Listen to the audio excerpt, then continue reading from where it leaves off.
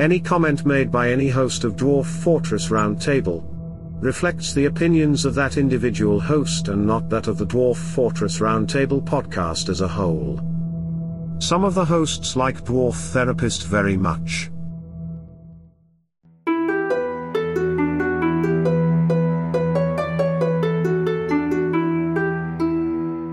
Welcome to Dwarf Fortress Roundtable, the podcast for all things dwarfy. That's the old chestnut there. The old chestnut. The old chestnut. The podcast that you've come to know and love. Oh, yeah. I'm Jonathan, by the way.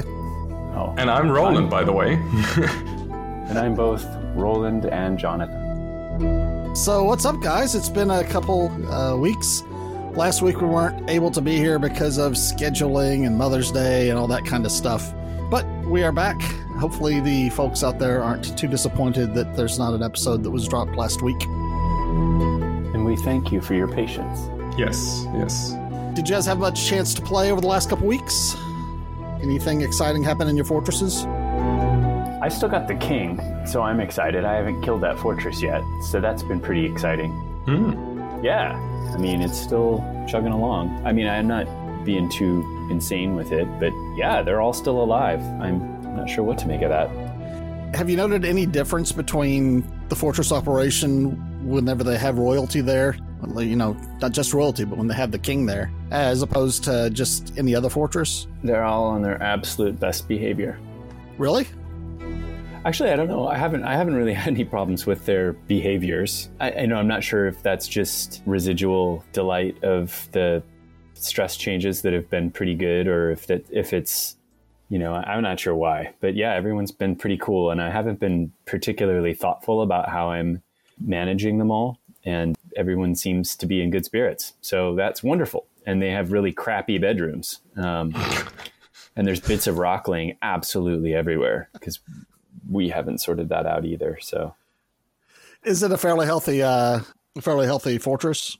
Yeah, so there's 81 of them. Lots of babies, baronesses, got consorts. We've got baroness, consort, baroness, whole bunch of other random people, and yeah, the king. And it's really something. It's coming along. I haven't been able to get the king's bedroom up to the royal standards yet, even though I seem to be throwing everything I have at it. And I'm not totally sure how to view like the current value of something. So that's all still works in progress. I think you could go to the, well, actually, that's a good question. If it's for a meeting area, then you can go to the examine locations.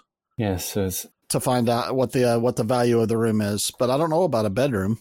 And I reckon, which one is it? Is it, gosh, I can't remember. I mean, personally, if... Is it R, capital R? I think it is. It's capital R. That's what it is. Yeah. It's somewhere... Well, what's the screen called? Like nobility and status? That's the same place where you appoint like a bookkeeper and stuff. And it tells you what you need. Right. That's an N key. Yeah. Yeah, that one it does. It just says it needs the opulent... No, does it say it needs... The king requires an opulent, or has an opulent throne room, but needs a royal throne room. So, Yeah. Which is better, opulent or royal? Royal. Royal is better. And I think I seem to remember reading that there was a big gap between what was opulent and what was royal. So if I go to a bedroom here and I do the examine thing and so you're talking capital R, you know, are you talking about capital R that lists out all the rooms in the thing? So that is interesting. Yeah. Which is cool. So I pull capital R up and then I look at it and I see, oh, the mayor has an opulent throne room. That's great. The king, it says throne room and then a small S with brackets, and then it's red, which seems angry. And then I hit enter and I just get a blank screen. So I can't get past anything on that one. So I guess I'm going to say it's probably user error, but I haven't figured it out yet. So I'm going to stay with it.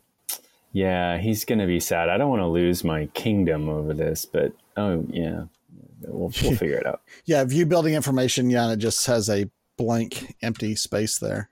Yeah, it's tricky. So that's the thing that's happening for me. So hopefully I can figure out how to get them sorted out first, and then we'll be good. Yeah, I'm going to put in my research under for notes for next time to see if I can find out how to do that, because I've not run into that before. I've never looked for it, but I've never run into how you actually find the value of the things in a bedroom. Yeah, capital R seems to be pretty cool. But then looks like it's the place that it should be. Yeah. So but if you hit a enter to you examine get a blank screen. you get a blank screen. Yeah, brilliant.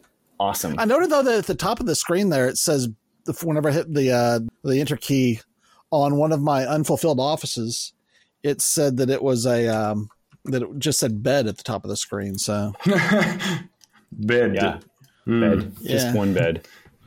Just bed. Well, that's all that's really in there. I feel like there's so much more here that I've not managed to figure out. Yeah, for our first live stream, we're getting riveting listening. Everyone's probably just like, people are just like reaching for their wallets right now. Quick, throw more money at this podcast. They're delivering great content. This is groundbreaking stuff. Let's listen in real time while they try to figure out basic tasks. How do I build a workshop? Yeah, so it's pretty cool. As I said, I'm really stoked because I've got a king here, and I'm kind of motivated to actually keep this fortress alive. And cool.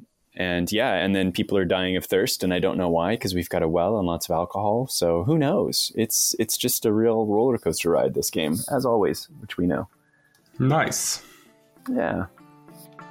Also, by the way, our one viewer, hi, by the way, great job that you're here. We're very happy about it. Is saying that he just laid down gold floors and a few golden statues and got a royal bedroom. Very awesome. Thank you. That is so cool. I'm going to do that. That is nice. That is nice. This segment is brought to you by Blood Toes. Creator of Dusamemen, worked strong, in the village of Suzuksum. Worked strong is a giant flying squirrel bone weapon rack. All crafts dwarfship is of the highest quality. It is encircled with bands of giant flying squirrel bone. On the item is an image of flasks in pink tourmaline. So we've got future of the fortress, which is great because that implies there's a future of the fortress. That's cool. So, and we have the report. You know what? To be honest, I haven't been reading a lot of the dev notes for stuff lately because I'm just kind of like, let's get the update out there and then I'll figure it out. Almost like, is it spoilers? I don't know. It almost feels like it feels like it could be a little spoilery now. Now I'm kind of like spoilery. Okay. Yeah, like for the rest of 2021, I just kind of want to, I feel like I might maybe loosely check in on some of the patch notes, but I don't want to spoil anything. So I don't know. I don't know if it's so much that in my the reports seem to be a different version of the same thing coming up. It's in essence working on the next thing and working on the next thing, but since we can't see the list, that doesn't give us much sense of progress. The list of what the next things are. Yeah. A roadmap. Is that what you're kind of saying? Yeah. Well, at least a roadmap for the Steam release. I'm sure that he has at least something in mind. And I would really like to know if he's actually going to try to get adventure mode converted before Steam comes out. What do you guys get the feeling for that? I feel like that's almost a huge pill to swallow. I feel like there's so much in adventure mode that I don't know. I mean, I feel like there's just a lot more that can go wrong in adventure mode because if you start, it's like one thing to kind of generate the world and you gotta have it playing in the background and weird stuff can happen and the player might not see it. And when you're in your fortress, you're pretty much focused on building your fortress. I feel like there's so many more variables of things that he has to worry about to get adventure mode working right. Yeah, sadly, yeah. I wonder if that's even possible in this. But I mean, hey, the guy's kind of like a coding wizard, so you never know what he's going to pull off. Well, I think my point is I really hope that doesn't make it take another 2 years for the release. So. Well, at least he's not talking about putting it on the blockchain, so that's great. How would you apply? Yeah, it would be interesting to see how you would apply blockchain to. That's how the Dwarf Fortress saves should be kept with a blockchain. Oh, God. You have to buy dwarf tokens in order to do it, and that's how we're going to fund the game from now on. Non-fungible dwarves. No, thank you. No, thank you. Oh! Instead of artifacts, dwarves create NFTs. Yeah, that's it. That's the future of the fortress. No charge for that advice, Tarn. It's free to you, buddy. There's also the mission status statement, which I enjoy putting electronic dramatic music behind. And now for the mission status from Thrito, as read by Urist Sadism Spikes.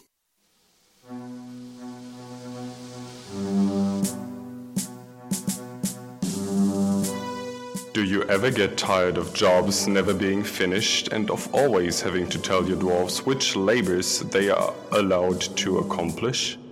Now all dwarves will pick up the slack. Even children will have menial tasks to perform and keep the fortress running smoothly. All for the call of industry and the greater good. But nothing will be more difficult for those of you that desire greater control over how things get done, for everything will be easier and simpler. Fear not, for change, like death, is the vehicle for a greater rebirth. Congratulations to the generous, Thrito. That is the portending a big change. Right? I mean, what it's basically saying is that we're going to go from assigning jobs to dwarves to having auto labor. Well, is it true auto labor? Is it true auto labor, or is it more like there's like dirt here, and the job assignment is now a bit smoother, because I don't think we get like actual auto labor in the game. Maybe. No. He does indicate, though, that, and I quote, "Nothing will be more difficult for those of you that desire greater control over how things get done, for everything will be easier and simpler." So, maybe they're going to do that sort of task scheduling thing that some of us do with DF Hack. I'm a big fan of auto labor. And I know we've talked about that before, and that it's, I think the cons of auto labor are you don't have dwarves necessarily becoming legendary at making mugs or whatever, because they can make mugs and polish a floor, and it's just kind of tasks just sort of get assigned. But on the other hand, I don't have to use that crappy spreadsheet thing that I hate so much, whatever that app is that everyone loves, that I cannot wrap my head. Yeah, I can't wrap my head around that thing. Sorry to crap on it. I can't do it. It's too much like work. But I get it. Yep. But yeah, so I mean, anything like a happy medium, because sometimes auto labor feels a bit too autopilot, and you do lose some control. But I don't want to be writing word macros for my doors. So a happy medium would be really cool. I mean, I guess we'll just have to wait and see. Yeah. I mean, maybe they introduce auto labor for menial jobs like cleaning, hauling, stuff like that. But like major jobs where you can actually get skills in, you still have the assignment version, so that you don't have a dwarf that is doing everything but getting legendary in his actual job, because that would be helpful. Military is the one that I think is useful, and I think auto labor deals with that. What do you mean by military? So I think my military dwarves stay in the military and they don't go off and polish the floor. If I commit them to the military, I think they stay with it. They don't join the pools of auto labor. I think that's the way that works. I think there is I think there's, well, as long as they're on duty, they're not going to go polish the floor. Yeah. But I think if they're off duty, they will, though. If I never let them rest. I work them to death. I'm really rest. Nah, I don't. They whatever. They're just. It's not my problem. You're from the Kim Jong Un school of military training. Like, fellas, if you don't like being in the military, you can just go join another fort. This is not a democracy in this fort. They don't take too kindly to voting and challenging authority. Here, meet my anti-aircraft artillery shell. Yeah. Lock in a room and you starve to death. It's simple, but effective. Beatings will continue until the morale improves. That's the school of thought that I'm going for here. Got another question? Yeah, go for it. Oh, no, you go ahead, man. No, I was about to ask. I'm intact. I'm in go mode here. I'm in you're here. I'm going to ask all my stupid Dwarf Fortress questions. You guys can answer them for me. When you're, that would work. Let's say you've got a robust metal industry. You're very excited about it, but you are confronted with a problem, which is trees are the only way you can fuel your furnace. Because in this fort, I haven't found any coal and I haven't found any lignite. So I guess my options are cut down the trees or try to go find lava. Is there anything I'm missing there? Or is that pretty much what you guys do? That's pretty much it, honestly. Well, but when you say cut down trees, are you including the fungi wood? Because if you go down to the caverns, you can usually get a good supply of fungi wood there. And that burns just like regular wood, right? Yeah, that's correct. Does that, though, does that piss off the elves, the fungi wood, or do they just not care? No, I don't think cutting stuff in the cavern, they don't care about that. They only care about normal above ground trees with actual leaves, Because they're really mad at me for cutting down the trees. And of course, I really don't care about the elves, and I'm not particularly threatened by them. Have you guys ever been beaten by elves? Oh, that's a good question. Who has lost to the elves? There was this dream I had. I mean, I want to hear from somebody if they've been beat by elves. I tend not to get into conflict with them because it feels a bit unfair. So I just kind of try to placate them and, yeah, you guys are the best. Maybe, what about taking the fight to them? Is that a risk at all? You have to think of one thing, which is the elves are really good at taming animals, especially large animals off screen do a lot of damage simply because their physical strength is so high. So a war tiger is like a very boring, lame war animal on screen, but if you send it off screen, it suddenly becomes a very ferocious killer machine. And the bigger an animal is, the more terrifying it becomes off screen. So now the thing is, when your elves have the ability to tame and war train polar bears, for example, then you are going to have a problem when you are sending people to them. But if they come to you and put the polar bears in your actual fortress, where kind of a different way of combat is being made, then they're not an enormous threat like they are off-screen. So it really depends on what kind of war animals they use, I noticed. I see. Okay. And when you mean off-screen, what do you mean? Like if I'm not actively fighting them, or what do you mean? Off-screen just means for me that, for example, you take your military and send them out to ambush somebody's place. Then yep. Your combat is a tiny bit different, and suddenly physical strength is being handled differently. Gotcha. That makes sense. That's why the elves in World Gen are actually really, really terrifying. Not only because they actually eat corpses, but because they can win fights against dwarves. Because, if you have it on screen, your dwarves usually win because they have armor and they're stronger. They can punch through the elves' armor, but in World Gen, it just works a bit differently. Okay. So I really do need to be somewhat cognizant of these elves, not let hubris get in the way of my decisions. So I'll keep them at arm's length or elf's length. I mean, as long as they come to you, you should be fine. But going after them, I would tell you to get some big animals to war train them and send them off.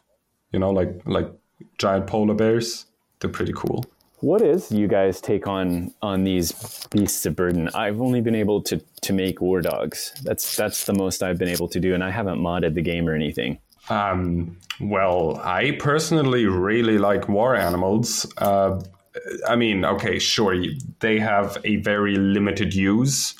When you have something like a war elephant, you have a problem just keeping that thing alive because it eats so much grass. It will basically clean out the entirety of your map. But other than that, they're pretty great. Like, I had a war elephant once and I kept it in a pasture and I had to mod the game so that my what's it called? My grazing coefficient number was higher, so I could actually keep the elephant locked up and didn't have to put him in a pasture that is like 200 blocks. Whoa! Wow. What's grazing coefficient? Oh, Is that how much food they eat? It's like how much grass. Okay, how do I explain this? It's like how efficient is the grazing technique? Is it in essence how quickly the animal's going to clear out your grazing pasture? I feel like that must be what it is. Yeah. Yeah. It stands in relation to that. So a higher grazing coefficient means that they don't need as like huge pastures and can be fed by in like smaller pastures instead. So upping the number is really great when you have like large animals because they will eat your hair off your head in like 2 seconds. So yeah, I never got an elephant. You would do a lot of that though, right? Excuse me? Purchase a lot of animals from the elves. Do you do that? Oh, yes. Oh, that's cool. Yes. That is basically the only reason why I tend to keep somewhat friendly relations with the elves. Simply because they have really cool animals. And, I can't be mad at them when they just brought me a grizzly bear. And I'm like, oh, yes.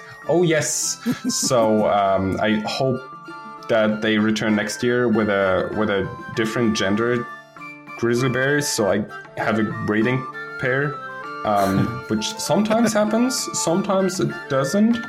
But it is always great when you have like exotic animals from somewhere over the world, and you can breed them, and you especially when they are war trainable and fairly large. That's great. Come out to Brandon Wright's Cake of Craft Tavern, located in the 4th underground level of Suzuki-ism. It's still under construction, but they have a 6x3 dance floor, and the smiles are free. All visitors welcome.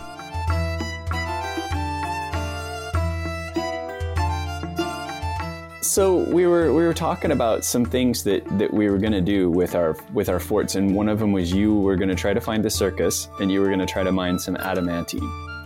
That's right. How's that going? Well, we had a user write into Urist at dfroundtable.com.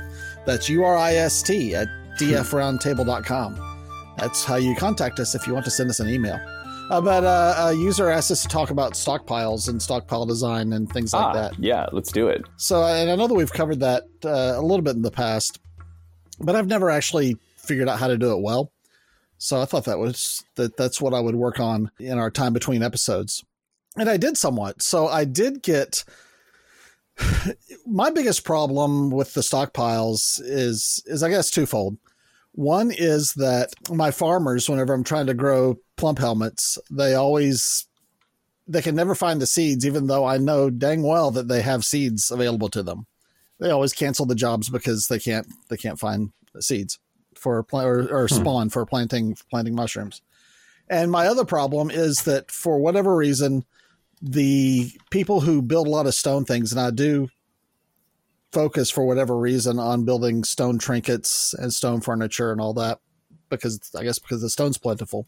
My people tend to go way far away in getting stone whenever they have a stockpile that's closer to them that they probably should be pulling from. So I went to the Dwarf Fortress Wiki, and Dwarf Fortress Wiki has an excellent article on stockpile design. So one thing that I had never done before is I'd never really attached a workshop to a particular stockpile. And I'm still not sure that I successfully did that. So tell me, I couldn't find anything that says, hey, workshop, pull only from this particular stockpile. But I did find it the other way around. Yes. Where a stockpile feeds a particular workshop. Uh-huh. If you have a stockpile feeding a workshop, will that stockpile only feed that particular workshop? Let me say that again. I said that wrong. If you attach a stockpile to a workshop, will that workshop only draw from that stockpile? Yes. Okay. Interesting. Okay. You can't just have the dwarves store certain things in that stockpile. So if you had a stockpile for bars and blocks and you told the workshop to only take from that stockpile, but they were putting your bars and blocks in a different stockpile, you might get stuck where no one's ever going to be able to make anything because they wouldn't go to the different stockpile where they have been putting the stuff. Yeah. So you have to be exactly. Yeah. I'm sure you have to be a little careful. Yeah. But the main thing that would solve though is my masons going 20 steps away whenever they have a stockpile of stones that are perfectly good 5 steps away. Yeah, that is kind of weird. That's true. Yeah, I haven't gotten too careful with those. So my stockpile strategy is very basic. I tend to just make I usually make like one huge warehouse floor, and then I build lots of different stockpiles in that warehouse floor, and then it lets me check on stockpiles really easily, and I don't have to worry that we've run out of food or whatever. And then usually next to the dining room, I make a special stockpile for food, and then I make a special one for alcohol, so I can kind of visually keep tabs on how that stuff's going. And then that's pretty much as detailed as I get with my stockpiles. I don't do much more than that. If I'm in a panic situation where I'm playing like in an old world and I'm worried that I'm going to get invaded really quickly, I'll make an everything stockpile inside and just have them bring all the wagon stuff in and then wall myself in and then figure the rest out later. That's something I've done too. Well, I certainly do that. That's among the first things that I do because of what I learned on the quick start, the Fortress quick start. But one of the first things I do is create an everything stockpile that has everything except stone and wood, refuse and corpses, I think. Hide your assets.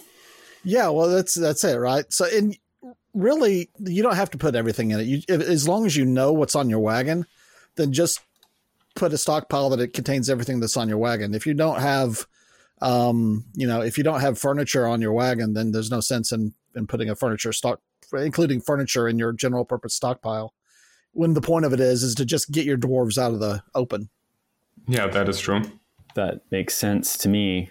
You know, one thing I'm really looking forward to in the Steam version is the a little flexibility around. And I say this because I was digging out a big storerooms thing right now, and you know when you hit warm stone, and it wants to pause the game, and there's a centering bug, so it'll oftentimes like pause the game and then zoom to the wrong place.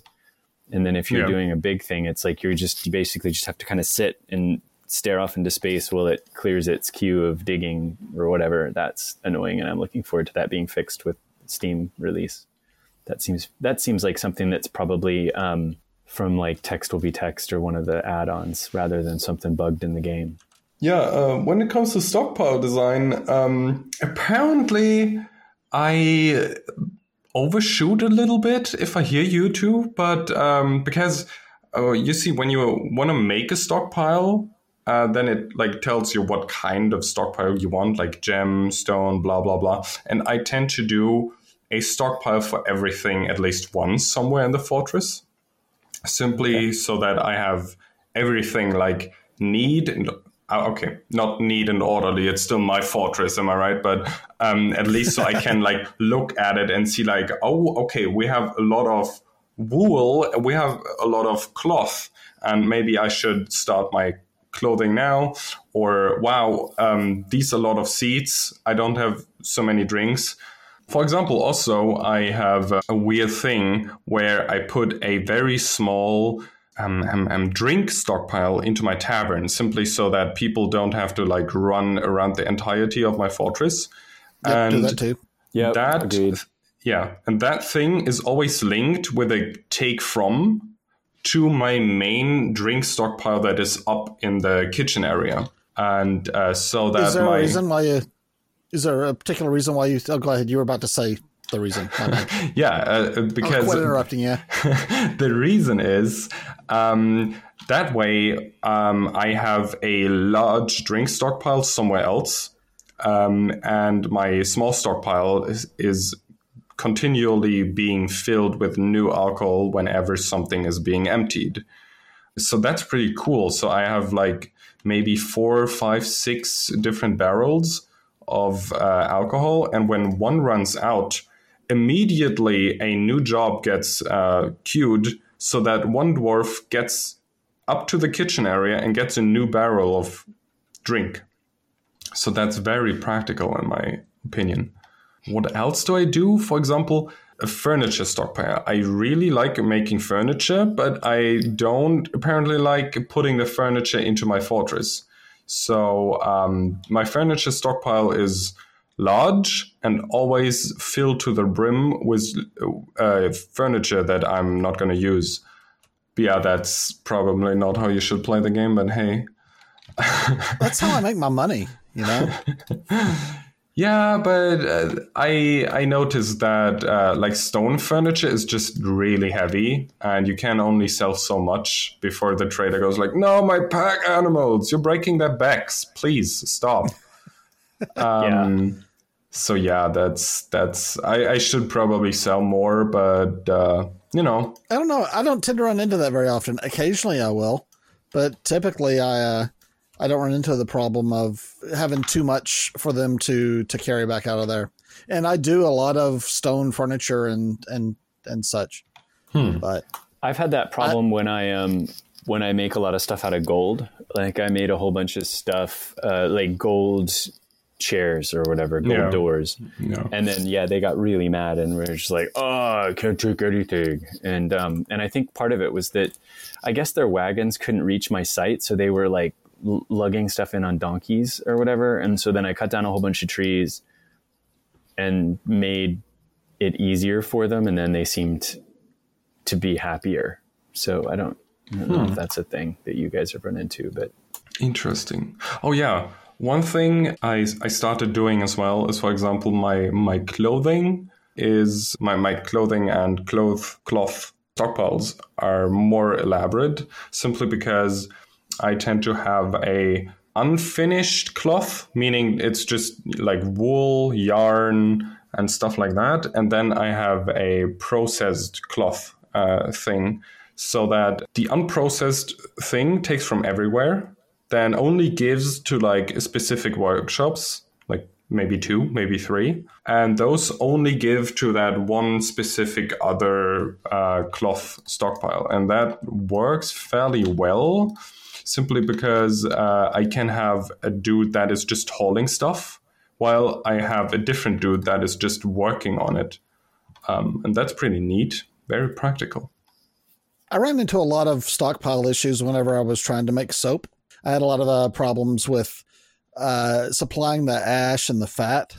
Oh, yeah. And I would have both of those things, but it seems like I never quite figured out the timing that you had to set up. I guess if you have a lot of stockpiles that have a lot of lye and a lot of fat already, then you're not going to run into it. But I don't know. It seems like they were making soap faster than I could produce the ingredients to do the soap. Yeah, it's a little flaky, isn't it? Soap's a funny one. Indeed. Soap's very funny. So my other issue that I have with stockpiles that I'm really trying to fix is the canceling jobs because the farmers can't find seed. I read about a process by doing a 2 stockpile system where you have a feeder stockpile. And I should say that all of these is assuming that you've restricted these particular stockpiles to having seeds only. And you put them, I guess, near your still and near your farms. But you have one stockpile that is a feeder stockpile that takes from anywhere, but does not allow barrels. So you have another stockpile that only takes from the feeder stockpile and does allow barrels. And they say the reason that you do that is because otherwise you can have apparently a lot of situations where dwarves are stupid and they pick up a barrel. Whenever someone eats a plump helmet in the tavern, they will go to the stockpile, grab a barrel, take the barrel to the tavern, put the plump helmet spawn into the barrel, and then return the barrel to the stockpile. I see. That is stupid. Yeah. It is stupid, but it is the mechanic of it. So when that happens, not just whenever the barrel's gone from the stockpile, but as soon as the order comes for the person to come get the barrel to take to the tavern. Yeah, they can't put anything in it anymore. Yeah. Right, or take it out. So those seeds that are in that barrel are unavailable. So a way to prevent that from happening is to do the feeder stockpile that doesn't contain any barrels and have that take from anywhere, and then only have your main stockpile take from the feeder stockpile. Yeah, that's smart. That's smart. That way, whenever they pick up a barrel to take it, they are never taking it more than a couple steps to the feeder stockpile. Yeah. You're trying to outsmart the doors. So you can still have it happen if the timing's perfect, but it's going to be 2 steps rather than 200 steps to get the barrel down to the tavern. Smart. Yeah. Again, that is on the Dwarf Fortress Wiki's stockpile design page, which is really interesting. I always wonder, whenever I hear things like that, do you think that's by design or is it just a happy accident? A happy accident? You mean the idiocy of the dwarves? Or an unhappy accident? Yeah. Was this the designer's intent for us to do this? I expect it just turned out that way, and he's just not gotten around to fixing it. Yeah. There's all sorts of funny stuff like that. Yeah. I suspect that by the time that it was, if it's anything like the software that I work around, by the time it was noticed that it was a problem, the procedural code was too well embedded in the system, and changing it would probably break lots of other stuff. So that's the truth of software development, isn't it? Well, we're too far down that road, so we're doing it. It looks like there's a lot of stuff changing with stockpiles in some of the patch notes that I'm totally not looking at, but it does look like there's a lot of changes around stockpiles and barrels and bins and that kind of thing. So maybe the way that we're thinking about this stuff will change soon, next year, when Steam comes out. I mean, hopefully some glitchiness will be gone, but I think, for example, the whole I can't access this barrel because the dude that is on the other side of the fortress wants to access it. That I can't believe that will vanish simply because it's so deep embedded. So that might be one of those things that stays. But it is a little endearing, actually. I don't know that I dislike it. It's just like a quirk of dwarves. Well, it's workable. It's you can figure it out. You know what I mean? That's at least it's not like a game breaker. There's ways around it. That's true. It's not like the one where they would hop on, the children would ride the mother like a horse until she died. That was my favorite game breaker of recent times. You remember that? That was in 4703 or something like that, where the children would mount the mother until she died. It's hilarious. Good times. I think that was not as intended. One of the only things why I really, really care about actually linked stockpiles is just my kitchen. I don't know why, but I think I'm obsessed with Dwarf Fortress food. The thing about the kitchen is, right, when you want to make a lavish meal, you need several ingredients. And of course, those ingredients have to be pushed to your kitchen. So getting those ingredients to your kitchen is apparently really, really hard for your dwarves. Oh. Yes, because what they really like to do, instead of taking 3 different things, is just taking a full barrel of stuff and then making cat tallow roast that is just cat tallow, 4 times over. That's great, but I don't like it. So what you want to do is you want a kitchen that is just taking from a stockpile where you don't allow barrels in. And the stockpile is just... Oh, dude, that's brilliant. Yeah, 4 or 5 blocks wide. So you only have like 4 or 5 items in it. And usually there's always going to be a variety, yeah. Yes, exactly. So, and it is very unusual that you actually have like 4 of the same item in there. I most often see just 4 different items, and then they take those 4 different items and put it into the kitchen. The only downside is I feel like it is taking way, way longer to actually produce a lavish meal, simply because somebody has to push like the 4 ingredients into the stockpile, and only then food can be made. But on the other hand, you actually get like actual food that isn't just like cat tallow 4 times over. So I think it's good. You know, I can work with that. Yeah. I just noticed that that on my game, my dwarves are slaughtering flying squirrels. I've got a hunter that's going after the flying squirrels that were on the map that weren't hurting anybody. They'll kill themselves sometimes to do that. They have a strong compulsion to hunt. Those guys do. The flying squirrels in particular, or just they get obsessed about particular animals? No, sometimes you get a dwarf and they'll just they'll just be out for whatever. For like a month. They'll just obsessively kill that thing, even to their own peril. Yeah, that's very funny. Especially if it's something dumb like a porcupine. Yeah, I tracked this porcupine for 3 months. Yeah. I've killed it, but in doing so, I've drowned myself in the river. The end. This segment is brought to you by Lucas, creator of Tabul Solonibruk, Tabul Flag Ashes, in the village of Suzuksum. Tabul Flag Ashes is a granite coffin. All craft scorfship is of the highest quality. It menaces with spikes of granite. On the item is an image of Swordquest, the master of throwers, the cryolite slab, in granite. Okay, let's go over the email, the mail and the messaging from our listeners. Yes. If you would like to contact us, you can either go to the website and put a comment on a episode of your choice. If you'd like to send us an email, you can do so, urist@dfroundtable.com. That's URIST at dfroundtable.com. We've got mail. So Mitchell Peterson wrote in and told us that he enjoys the podcast, and he also, like Tony, or at least I guess, Tony, do you play much RimWorld? I know you talk about it often. I've talked about it. I haven't played it for a long time, not since I found the Dwarf Fortress.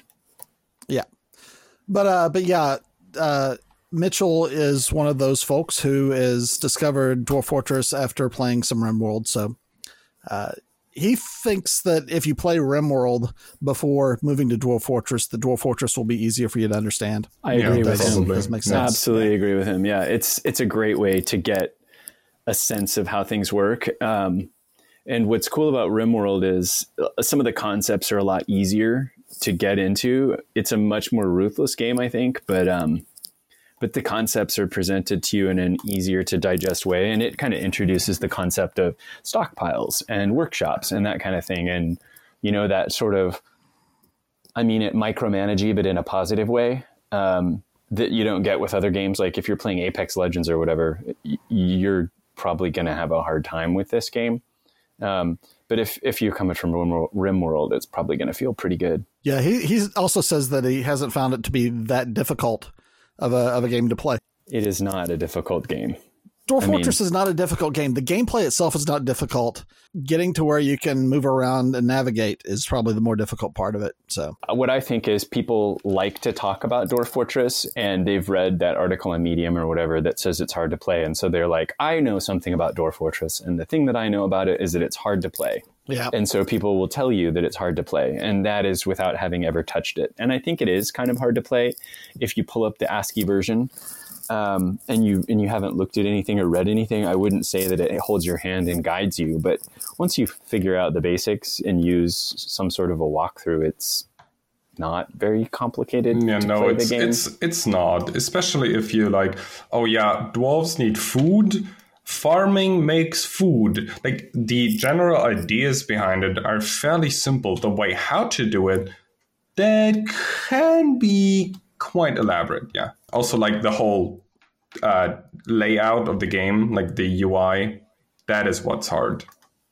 Yeah, I mean, and you can make it as hard as you want it to be. Like, you can go do that stuff that Nate's doing with minecart shotguns. Yeah, like, you can do that, and that's what's awesome.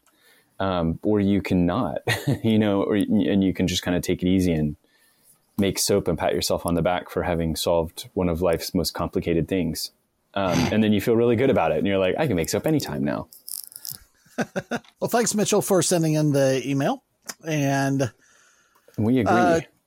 Charlie Hinton made a comment to one of the episodes. I think it was episode 49. We were talking about reclaiming objects. I was sad that you couldn't just tell it to go out and reclaim every bolt that is on the screen without having to go track them down. It looks like I may have missed something, which is not surprising. Charlie indicates that you can use DBC, the command chain, to change forbidden items to claimable, apparently all at once. And it also allows you to designate areas as well as individual objects for reclaiming them. So got to check that out. I'd love to talk about that with you guys, because I've had some experiences doing that, and I ruined a fortress over it because I think I made too many things claimable. And so I unforbid everything, including stuff that was like stuck in trees. And then basically all the FPS like ground to a halt and the fortress died because they couldn't get whatever it was from a tree. And I just didn't figure it out in time. I've had some challenges, so I need more information on that one before I know what's going on. Thanks, Charlie, for sending the email. Finally, this episode, we had a message from Drunk Raccoons. This was in response to episode 50. And Drunk Raccoons says, Dwarf Fortress rap. It has to happen. That is funny. I think if you're listening, we would love to hear it. Let us know when it's done, and we'd be happy to play it on the podcast. I fear that he I wants think it has to be German. Oh, what? It's no. got to be German rap. Oh, no. German. No. So once again, if you want to send an email, send it to urist@dfroundtable.com. That's URIST at dfroundtable.com. You'll hear that address again in the outro. Okay. Have you guys got anything else to add today? Nothing, but I've got great ideas for our next podcast. We're going to talk about traps. We're going to talk about not going to talk about archers. We're going to resist. Traps is a great idea. I feel like traps. We've got some rich stuff to talk about, and I'm playing around with stuff. So we're gonna be coming in hot on that one. So it's I don't think great. we've talked much about traps really. Oh no, we've got a whole world of traps ahead of us here. All right, so our plan for 2 weeks from today is to talk about traps. Yeah, and cool. I want to say, if you have questions or thoughts or things that you'd want us to talk about and research, and send us questions or thoughts or concerns or whatever about traps, because I think I'd like to make it a good discussion on that. And your feedback is welcome. So that's going to wrap up this episode of Dwarf Fortress Roundtable. Thanks everyone for stopping in. Catch you in a couple of weeks, and we'll catch you in a couple of weeks. Okay. Goodbye. Until next time. That was abrupt. Pip pip and toodaloo. Attention members and guests, Christopher Harris brings you the Sepia Glen, the newest guild hall in Suzuksum, representing the Farmer Guild, the Flaxen Hall. Come learn and enjoy fellowship. This has been the Dwarf Fortress Roundtable podcast. You can find all our past episodes at dfroundtable.com. Stop by and leave a message or suggestion in the comments section for this episode. While you're there, you can subscribe to Dwarf Fortress Roundtable or find us in the podcast service of your choice. You can find video content on our YouTube channel, and you can send us an email at urist@dfroundtable.com. That's URIST@dfroundtable.com. Please consider donating to the creators of Dwarf Fortress at bay12games.com. If you'd like to help support this podcast, you can find us at patreon.com/DFRoundtable.